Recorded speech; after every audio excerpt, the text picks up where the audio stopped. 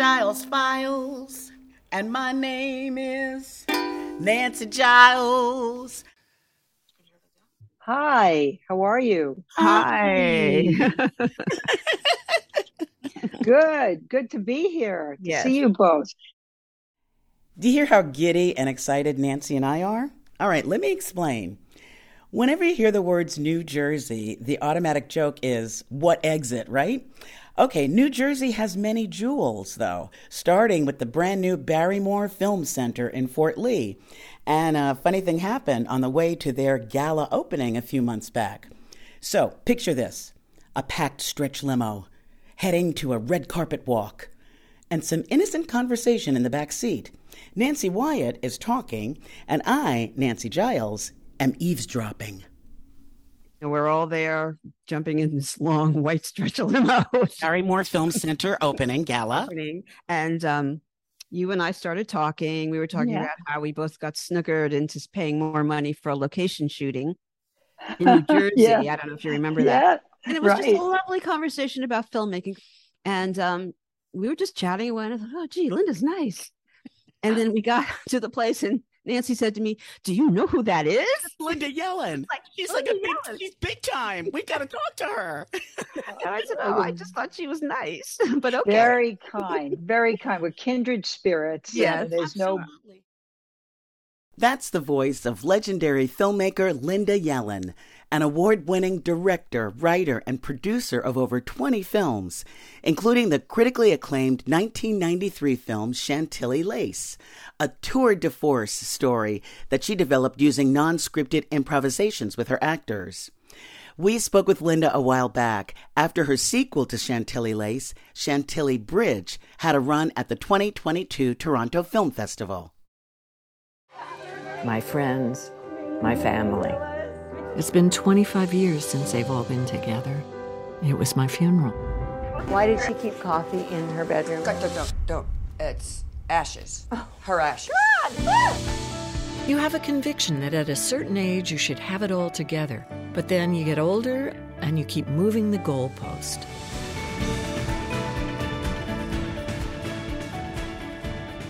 We were thrilled. We had the movie was sold at Toronto, and we had 4 offers, which was fabulous for an intimate story with a bunch of older women. They include Jo Beth Williams, Talia Shire, Ali Sheedy, Helen Slater, Jill Eikenberry, Patricia Richardson. Just Lindsay wonderful. Lindsay Krause. Thank you for helping me out. I could always get to 6, but not 7. And and 2 newcomers. That's right. Well, one newcomer, Naji Skaya-Dzmova, who a very, very interesting story. I also, particularly would love your take, because I decided to write that character of a mixed race daughter from the point of view of a sort of liberal white woman of my age who doesn't know if she's being correct or not in her views, but has a good heart.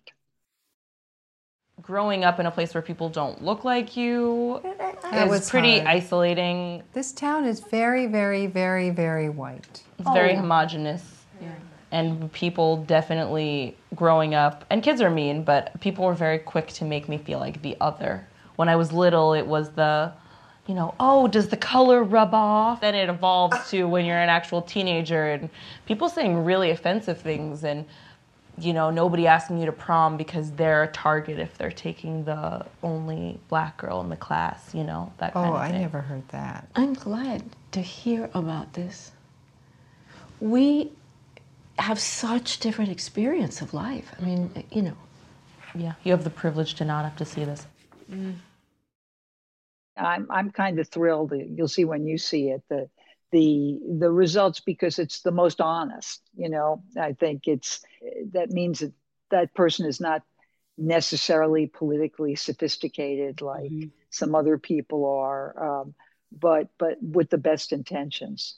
And it's interesting how this beautiful, brilliant young woman deals with that commentary and the repartee. Only instead of it being one woman in this case, there are 6 older women who voiced their sometimes not appropriate opinions. Oh, that's good. I like it. Good, and that's true. Yeah. Like the original movie, was this one, because I read that Chantilly Lace, there was kind of freedom with the dialogue, and there was some improvisation and things like that happened spontaneously. Did that happen with Chantilly Briggs? Yes. Well, we were all old hands, even though we hadn't seen each other in so many years. It was like we just fell right back into step and like the old days. And I believe in it. I mean, unless you're doing Shakespeare, where you want the words to be exactly precise, I believe that each actor brings more to it than I, as a writer director, can. And pretty soon they know that character better than me. You would know this, Nancy, as an actress. And so their own inflections, their own thoughts, sometimes they're such wonderful things that no person could write such cleverness for all 7 characters. So I welcome it. And, if it doesn't work out, it winds up on the editing room floor, which Nancy. So there you go. It's so nice to hear a writer giving actors that freedom, because when I was on China Beach, we got a memo at one point, season 2, saying stick to the dialogue, like no more improvising. And we were like, ooh, okay. And it's, I mean, I feel the same way as you. If it's Shakespeare or if it's a novel, leave the novel alone. But if you're going to put it in the mouths of live people, let it live. Well put. Yeah, it's interesting that you come out of Second City. I got a chance to work years ago with Jim Belushi, who started there. And then in a film I did with Dennis Hopper, we had a lot of Second City people in it too. So they're just natural for that kind of thing. And so I love it. Breaking news bulletin, folks. Breaking news bulletin. Due to an infestation of chipmunks, the Ojai Film Festival has been moved to the local high school. Do not go to the town lodge. You will be up to your ankles in feces. And I've been pretty lucky. I've been going, in my life to the top 10% of film festivals, but there are so many of them. There are thousands and thousands of them. And even in that kind of special group, there's a lot of silliness that goes on in the festival. So that I tried to imagine what the worst film festival would be like. And that's what we see in the movie, and had the extraordinary experience, then became very sad. It's Dennis Hopper's last film, and he didn't know he was ill. And he became ill towards the end of our filming. You think the film is a bust, and you think I'm yesterday's news. And meanwhile, back in Hollywood, careers are being made every minute, and you're stuck out here in Ojai. Well, I get it because I was you. The gopher for King Vidor. Is that King Vidor some period piece? Oh, you asshole. King Vidor was a great director in his prime. This was at the end of his career, one of his last movies. Solomon and Sheba, starring Tyrone Power. Ty is like having a dueling scene with George Sanders in the middle of shooting the picture. He keels over, he has a heart attack, and he dies. UA says we're canceling the picture. And Dennis Hopper looked so good. He didn't look sick at all. Yeah. Not at all. Not at all. Yeah. No. Yeah. Prostate cancer, guys. Get your tests. Yeah. So you're telling me this is your last movie and it's gonna be a bomb? No, I'm telling you that the point of this is that you do everything you can in your power to protect the film. When you do a project, you have to passionately believe that it's going to be not only a good creative endeavor, but also a good investment for people who get involved. And it was hard to take that position on a movie that had been, sort of laying around for 6 years, where the lead had already passed, So, and it was again one of those terrible lessons in life, because, Dennis was so much larger than life and had so many people who adored him and wanted to be just in his company and his camp. But those people, when it came to wanting to help get his last movie made, which he was very proud of, once he died, they sort of disappeared. So that was, an interesting thing. But I'm glad that the core team of people who made the movie with me didn't disappear. Oh, yeah. And there's some of the people I've worked with over and over again, like Jo Beth Williams was in that movie, and Jacqueline Bisset, and there's some wonderful people like Chris Kattan and Hakeem Kaba who said, we want to get this finished too. We want this to come out. That's how that happened. Jacqueline Bisset's character looks like she had a lot of fun with that. I love the accent. Yeah. Oh my God, yes, the Italian accent. It's she is a great comic, and she doesn't often get, because of her great beauty, and she doesn't get cast that way. But knowing her as a friend, she really was fabulous. Too much cheese, too much meat, too much, salty, impossible. Oh my God, all the sandwiches look good. Don't you have anything healthy? Would you like a hamburger? Fruta. Something without sugar. No, ma'am, I'm sorry, we don't. Scusi, I have to take this terrible food. I give in to America. I give in. So, Linda, how did you get started in the business? I was a stringer for the New York Times as a scholarship student at Barnard in 1968. And then the Columbia riots happened. And part of my job was to go into the buildings and capture what the students had to say.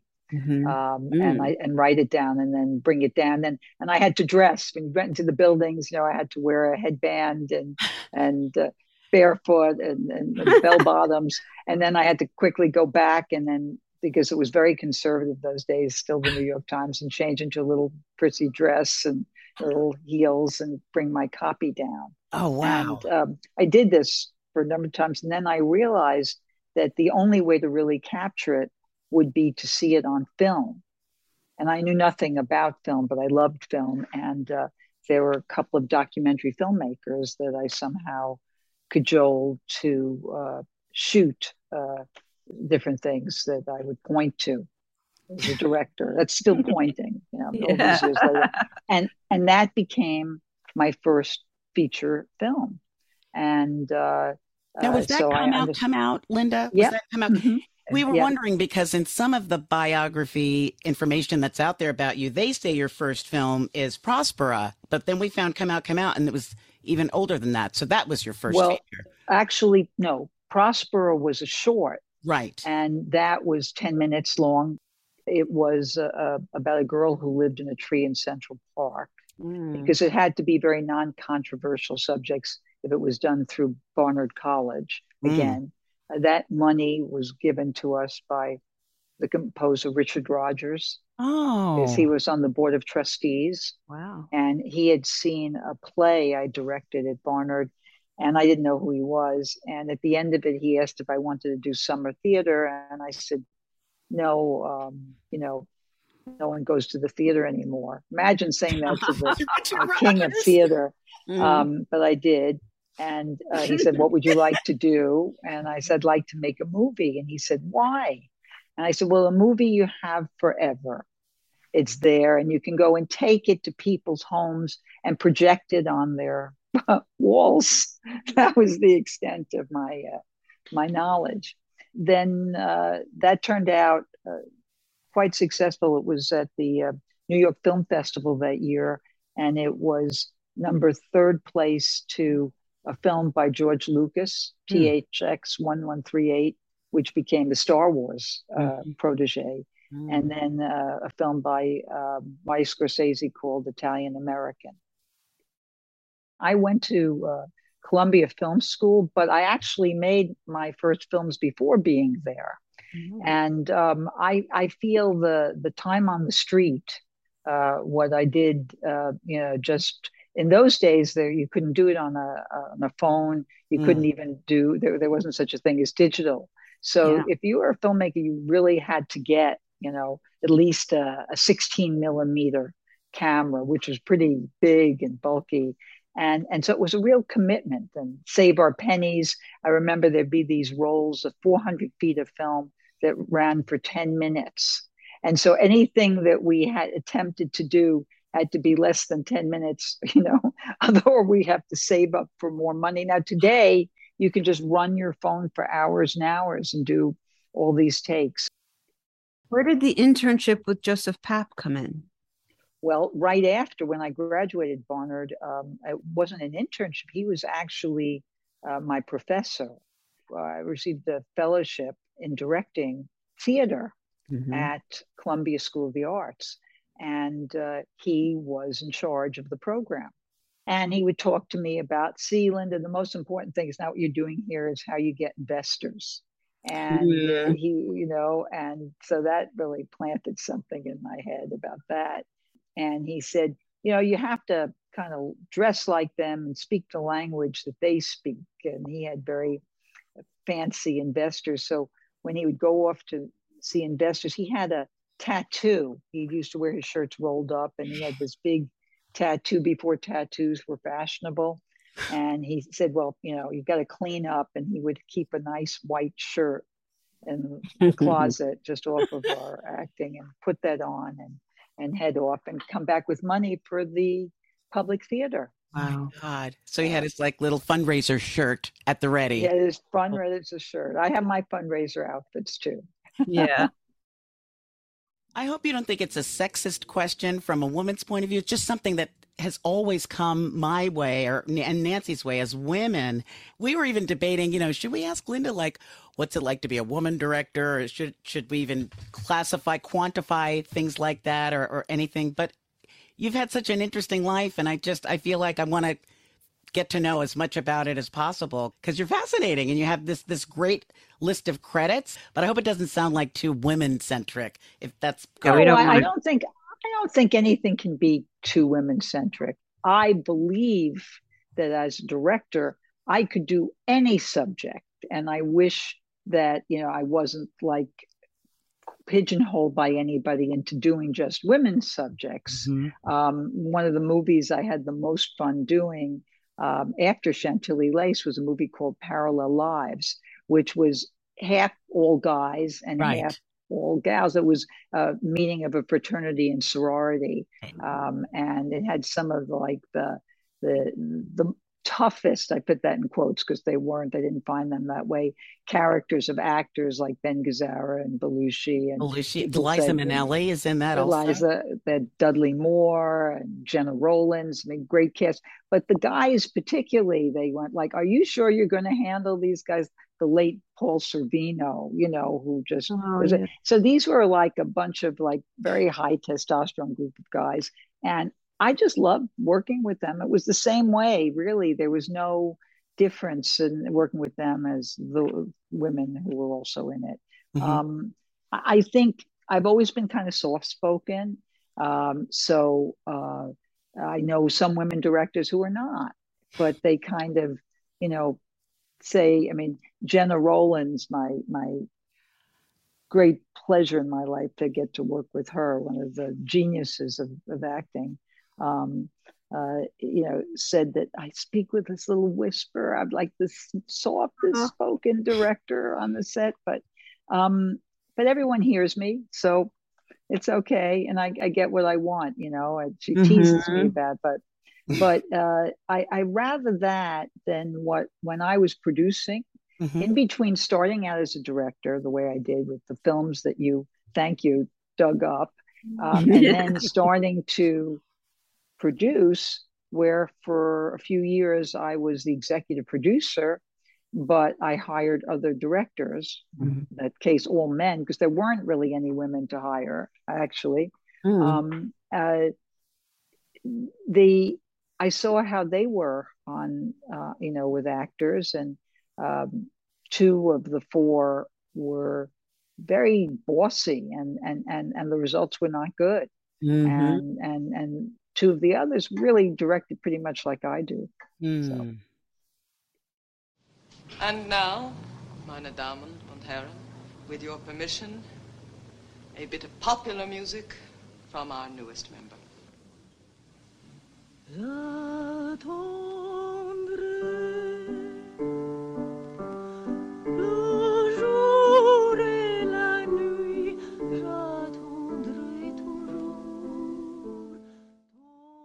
we've gone over your credits, and both of us watched again Playing for Time in particular. Oh my God. Oh, it's, and you got a, if I'm not wrong, it looked like you had a credit as executive producer and producer on that. Yes. In the business, one tends to separate the executive producer as the one who has the idea and the creative and hires everybody. And the producer is more like the line producer. We might think of the person who's watching every penny and, hiring the below the line people and worrying about the grip trucks and all that. Mm-hmm. Well, coming from independent filmmaking and having this deal, which was an extraordinary deal in that I just had come from a small independent movie called Looking Up that was made for $96,000, and suddenly I'm playing in the networks at CBS, and something which was like about $4 million. And my company had to be responsible for any overages. I swear to this day it was a mistake, a blessing mistake that they didn't put, because normally what they would have done is put somebody a powerful existing executive producer above me or something. But that didn't happen. I slipped through the cracks. So then I had to use all my skills of independent filmmaking and worrying about every penny to save every penny on that movie and wear the hat of line producer. And it was a good thing I did, because if you may know, if you read about it, we were under death threats and we had to hire bodyguards and we had so many things that were unanticipated that money had to go to, that, when you do a budget, you never think about those kind of things, right? Who would have a line item for death threats security, Yeah, right. Right. Wow. What were the death threats? They thought, the world thought that the movie was anti-Semitic and before it even came out. Yeah. She keeps her hair. Only Jews are shaved. How do I look? Jew crap. I'm not Jew crap, I'm French. I mean, and it was written by Arthur Miller. I mean, people who were so dedicated to do well by this project, and all came under tremendous fire, which we lived with for a year, where we were all persona non grata because of being connected with this film. And then it just became magical. The first people to see it, I think it was Newsweek, and they put it on the cover of the magazine, and then the National Council of Christians and Jews. And before you knew it, sometimes when something goes so far awry, when people dislike something so much and don't know about it, then the other reaction happens and it can go so far the other way. So I would say it turned out into a great triumph and a film we're very proud of, but very hard to make. Yeah. You used stock footage? We did, because them invading Paris? Yes, we did, because, well, actually, if you look very carefully at the film, there's a Frank Sinatra movie that was done on a train that we got the outtakes of the train footage because we didn't have enough money for trains. And so good production. That's good producing on your part. That's good, right? By saving pennies. Yeah. Right? And God bless CBS. They could have buckled against these threats, but they didn't. They didn't. And they gave me ample time in the editing room to piece it together the way I had done my student films when I knew we didn't have enough footage to do it that way. Whatever anybody else has, you have to have more. If that sort of thing catches on here, we're finished. I'm serious. Anything I have, you're welcome to. And I hope you'll do the same for me if I'm desperate. Vanya, we can't very well share everything. I refuse to become an animal for a gram of margarine or a potato peel. But you don't mean to share with the Poles, too, though. You share with those bitches, not me. We're not all like that. Oh, you That's just right. have a pet Jew you like, Fania, but you're an anti-Semite, Elspie. Oh, I am not. We had a lot of Jewish friends in the theater. What I liked about Playing for Time was that it wasn't about one person living or dying, but because this was for, a group of orchestra members, if one person died in the orchestra, there was a chance the others might be dismantled. Mm-hmm. So when it came to like eating a morsel of food, there was this, decision: do I eat it, or does someone over here need it more to keep us all alive? Oh and that is like how I wish we all understood that's our role in life in general. When we forget people who are suffering, around the corner or around halfway around the world, that's our obligation, I think, as human beings. Mondel's nothing but a killer. She's still beautiful, Giselle, I'm sorry. If you had an ounce of Jewish pride, you couldn't call such a monster beautiful. Don't try to make her ugly. She's beautiful. And she's human. What disgusts me is that a woman who is so beautiful can be doing such things. We're of the same species. That's exactly what is so hopeless about the whole thing. No, there is still hope. Because when this war is over, Europe will be communist. And for that, I want to live. No, to see Palestine, to bring forth Jewish children in Palestine. Vanessa Redgrave's insistence that they had to see the Nazis as human beings, not just dismiss them as monsters. Oh, Marcel Rosenblatt, who's a dear, dear friend, is also wonderful. But she kept insisting, they're monsters. I hate them. I just want to go to Israel. And Vanessa Redgrave, and just that idea, no, they're human beings. That one sat with me because I thought, yeah, it's easy to demonize the other side, but we better understand that human beings have the capability of doing something that's that evil and cruel. And it kind of floored me, that particular point. And by the way, that's one of the lines that slipped out before anyone saw the movie, and people were outraged. Oh no! Out of context. Out of context, So it seemed like that was what they thought made it pro-Nazi, which is where people's thinking is. But I guess also the saddest, what you're saying, we have to remember, can happen anytime. Growing up, as I did, with grandparents who escaped the Holocaust, and the fear of it could happen again. It could happen here. They were so afraid of anti-Semitism, and as a child growing up and young adult, it's like, oh, what are you talking about? Those were ancient days. That's not possible today. And look where we are. Look how every group that isn't exactly what you are or I am, people rebel against. Oh, it's such a powerful movie. And the other surprising part, it was a TV movie. Yeah. That was so sophisticated for TV. It was just an extraordinary, the freedom. Bill Paley was alive then, and took a real interest in this project.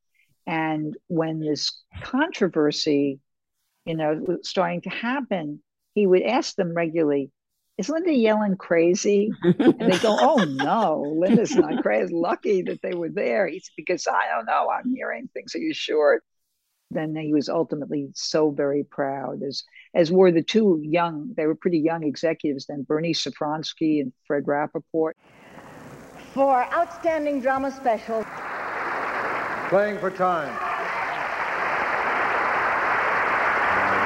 Playing for Time began as a memoir of a woman trying to shed some light on one of the darkest chapters in human history. Out of that pain and torment came a vision. Years ago, there was a real line in the sand between doing film and doing TV for both I don't know if it was the same with directors, but certainly for actors who did film didn't do TV, and this is all before cable and streaming services and all of that. Now, with all of those opportunities, does the line still exist? And I guess the bigger question is, how has that changed how you've worked? Are there more opportunities? Are there less? Or well, I don't like to boast generally, but I'm very proud of once I got into television. And as I said, those budgets of 3 million or 4 million in television were so much more money than I ever had that I just looked at every television project as a movie.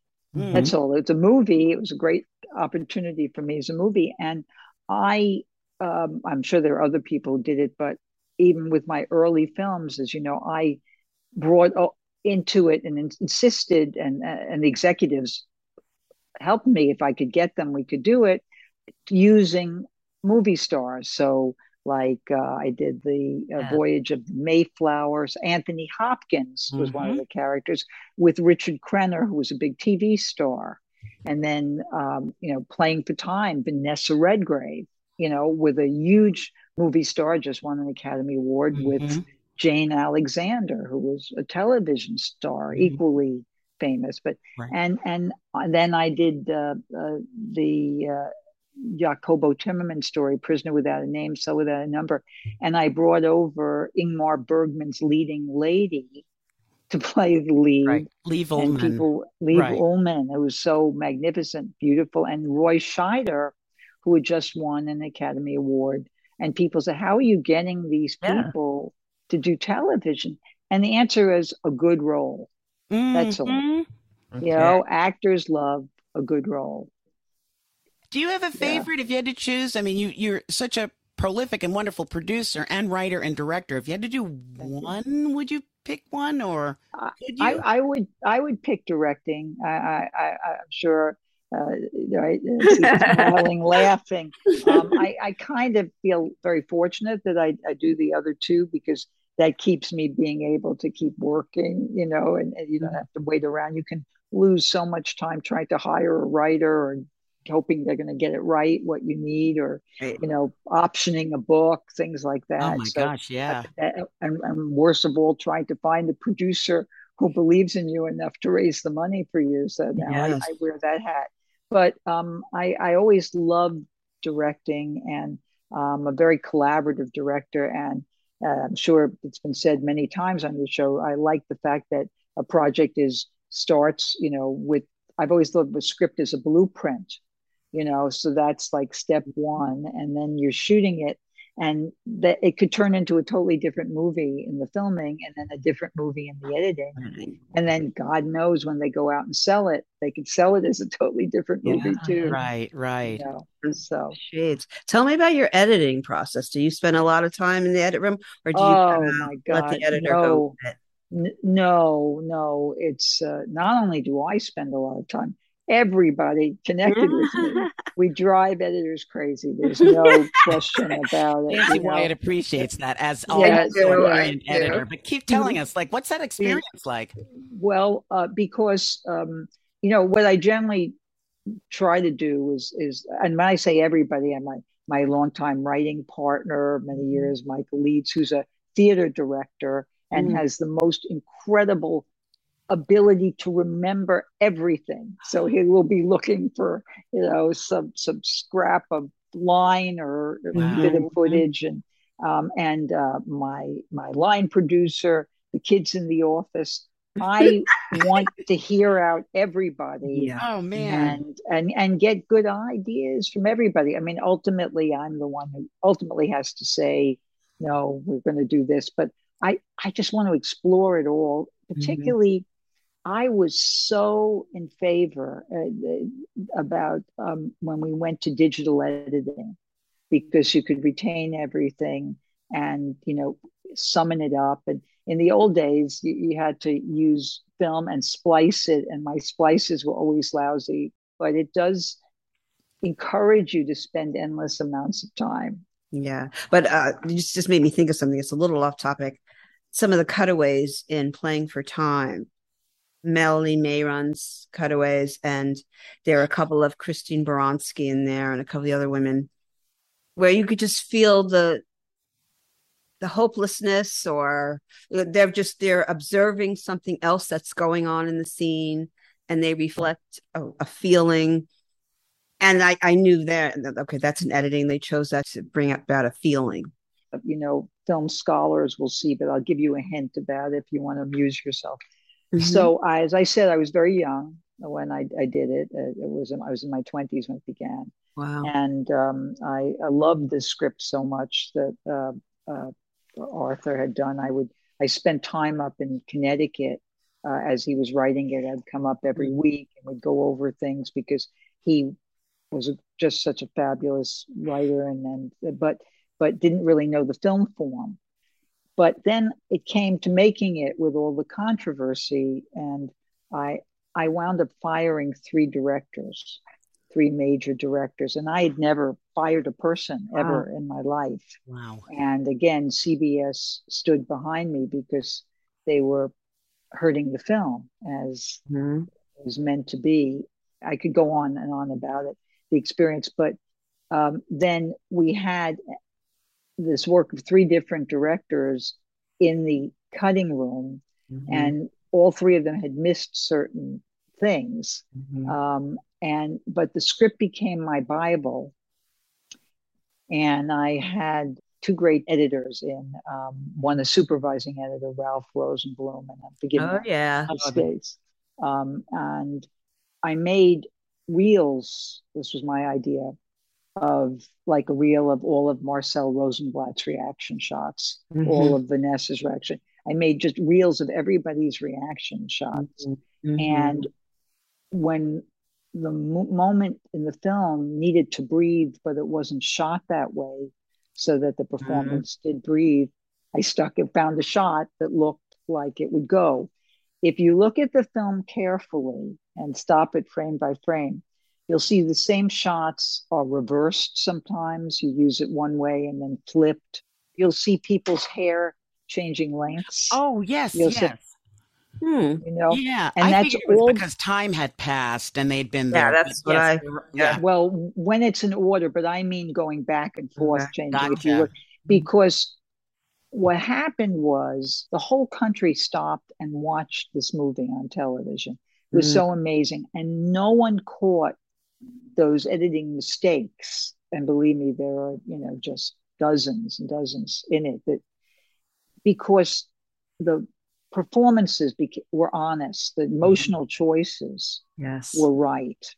It was a secret editing room because of the death threats. It was under a different name, and Arthur Miller would come every once in a week and brought me a turkey sandwich with coleslaw and Russian dressing, and would see how we did, and he'd say, "This is very good." And this went on for weeks and weeks and weeks, and that's how we edited it. But it just was how to really cut your teeth on editing and the importance of it. And I was so fortunate that, never having had much money for those student projects, I already had a feel for that.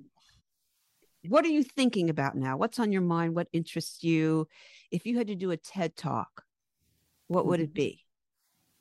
Well, it would be about, following your passion. And I sort of live and breathe film. I try not to, but I'm thinking in the back of my mind how, and being with you and your appreciativeness of a work that I've done, several of my works, makes me, come on, Linda, you can do another one. You can do another one against the obstacles. And, today I'm so excited. Like, I spoke to a current cinematographer I love who's out of Romania. And I still have the same value as how can we get the best stuff and do it inexpensively. And he had to speak to me. He was so excited. His name is Gabriel Kossuth. He comes from Hungary, where film school is a really serious endeavor there. And you learn all about lighting and just the art of filmmaking. And he has that. And he said, there's a new camera, Linda. It's so wonderful. And it has its own great focus pulling. So you'll save money. You don't need to have a focus puller, on the set. What? And if you have two cameras, you'll save two focus pullers. And the first thing in my mind is, oh my God, that's so great. How can we save that money and use it somewhere else? And then I got very concerned. Well, I hope that focus puller's job, that person can be used in a different job, because so do we have to re-educate, the focus pullers in some way? At the gala, you were talking about DGA, and the number of female directors has dropped. Isn't that crazy? I know. Can you run those stats by us again? When you joined? Yeah. When I joined, I'm trying to think, it was like 18 or 19%. Okay. And it's about 15, 16 now. And I don't know what that's a factor of. I mean, there are many more opportunities for everybody to direct than there were there. But I guess if you examine it, and it might be less than that. It might be, I don't have the figures, they're not in my head at the moment. But if you examine that, I guess the type of material being made, like the action and thriller and horror, even, no one thinks women can do that. There's, and so even though there's more opportunity to work, the proportion of women that are in that are smaller. So that's why the numbers are lower. Oh, I hope so. Yeah, with Catherine Bigelow and well, she's an exceptional. She's fabulous, and she's an exception. And she almost didn't have that opportunity. She had done a movie about surfing, I think, and I wanted her to do a movie. I had the rights to burn this, and I just thought she was so. Wilson play. Yes, yes, and it just was a very moving acting story and very tense. And I think she could have done a beautiful job. And the people at the studio at the time said, oh, no, she hasn't done anything that's right for that. They couldn't make the transition that from her work to see that they could do. That's happened a few times with me. I have a great cinematographer I worked with, and then they wanted to know, well, exactly what has he done a period piece? No, but he's won all these awards and this. Is it possible that the number of independent films, and maybe they're not, the women that are directing them aren't in the DGA? They're not in DGA. Is that part of it? Because there seem to be a lot of women out there. Yeah, no, that could be it. Yeah, that could be it. And some people make the decision to not join any unions in the independent world because it sets a cost level that you have to make the film by, right? Because you have to pay certain union rates, right? And that's true if you're a screenwriter, or director, or an actor. So if you join DGA, you can't do an independent where you would be paid lower scale. You're not allowed to do that? No, you're not allowed to. But I will say, and I contributed as in my position on the executive council, the DGA now offers wonderful opportunities to do movies at all sorts of budget levels where there's still, you have to pay DGA dues, you have to pay certain things, but what you have to pay the talent is much, much less. And they did it because they recognize that creative people want to be working at all levels. It's funny how even now in 2022, women are still measured by that. Are you in a relationship? Do you have kids? There's not the same respect given to women like us, we feel, that men get, that maybe haven't coupled or haven't had kids. Did you have any kind of issues with that or struggles with that, or is it anybody's business even? I don't feel it's anybody's business, but people always make what they don't know their business, particularly in Hollywood. They really yes, they do. Want that and love that. I think the struggles have been more me internalizing them. What would my life have been like if I had gone down this path with this fellow or not? What would it be like to have grown kids now? Or what would I have missed out on? I think, being of a certain age, one gets a little bit reflective about that. And what an opportunity young women have today to be able to freeze their eggs, and the partners can freeze sperm, and have as long a window of opportunity to do it all as men had traditionally in the past. Hollywood has been my life since I made that first movie at 16 or 17, the short. And so I've been always in it in some way. I can't speak to other fields. I don't know what it's like.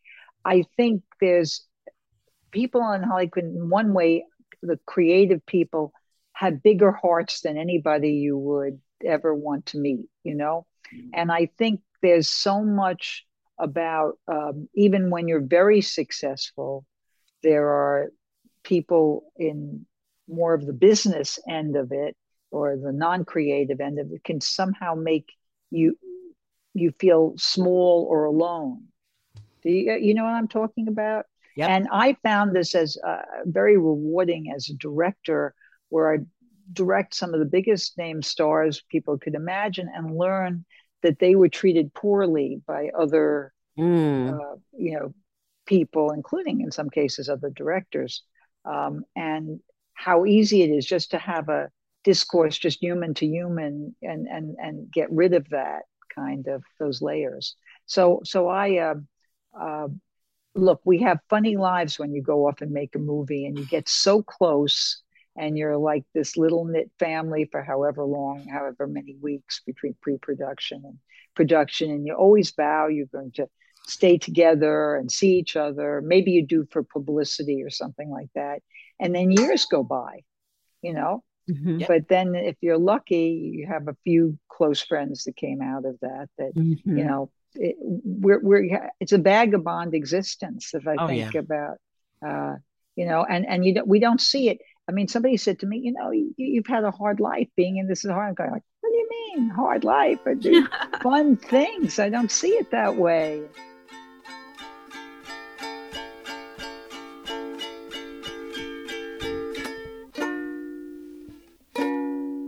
Well, that's our show. Thanks to our wonderful guest, Linda Yellen, director, producer, writer, award winner, and all-around cool lady. We can't wait till our next zany limo ride with Linda. But in the meantime, her latest film, Chantilly Bridge, is available for streaming on Apple TV. So we recommend that you check out Chantilly Lace first to get a taste of those fantastic characters. And then pour yourself another glass of Pinot Noir and watch the sequel. Oh, and do yourself a favor. Google Linda Yellen and watch everything of hers you can find. She is a master filmmaker. Playing for Time, in particular, will blow your mind. The Giles Files was created by Nancy Giles and Nancy Wyatt, produced, directed, and edited by Nancy Wyatt, and recorded at our studios in Weehawken, New Jersey. Be sure to check out the Giles Files on iTunes or wherever you listen to your podcasts. And write us a review, okay? Tell us what you think. We want to hear from you. We'll be back soon with another episode of the Giles Files, okay?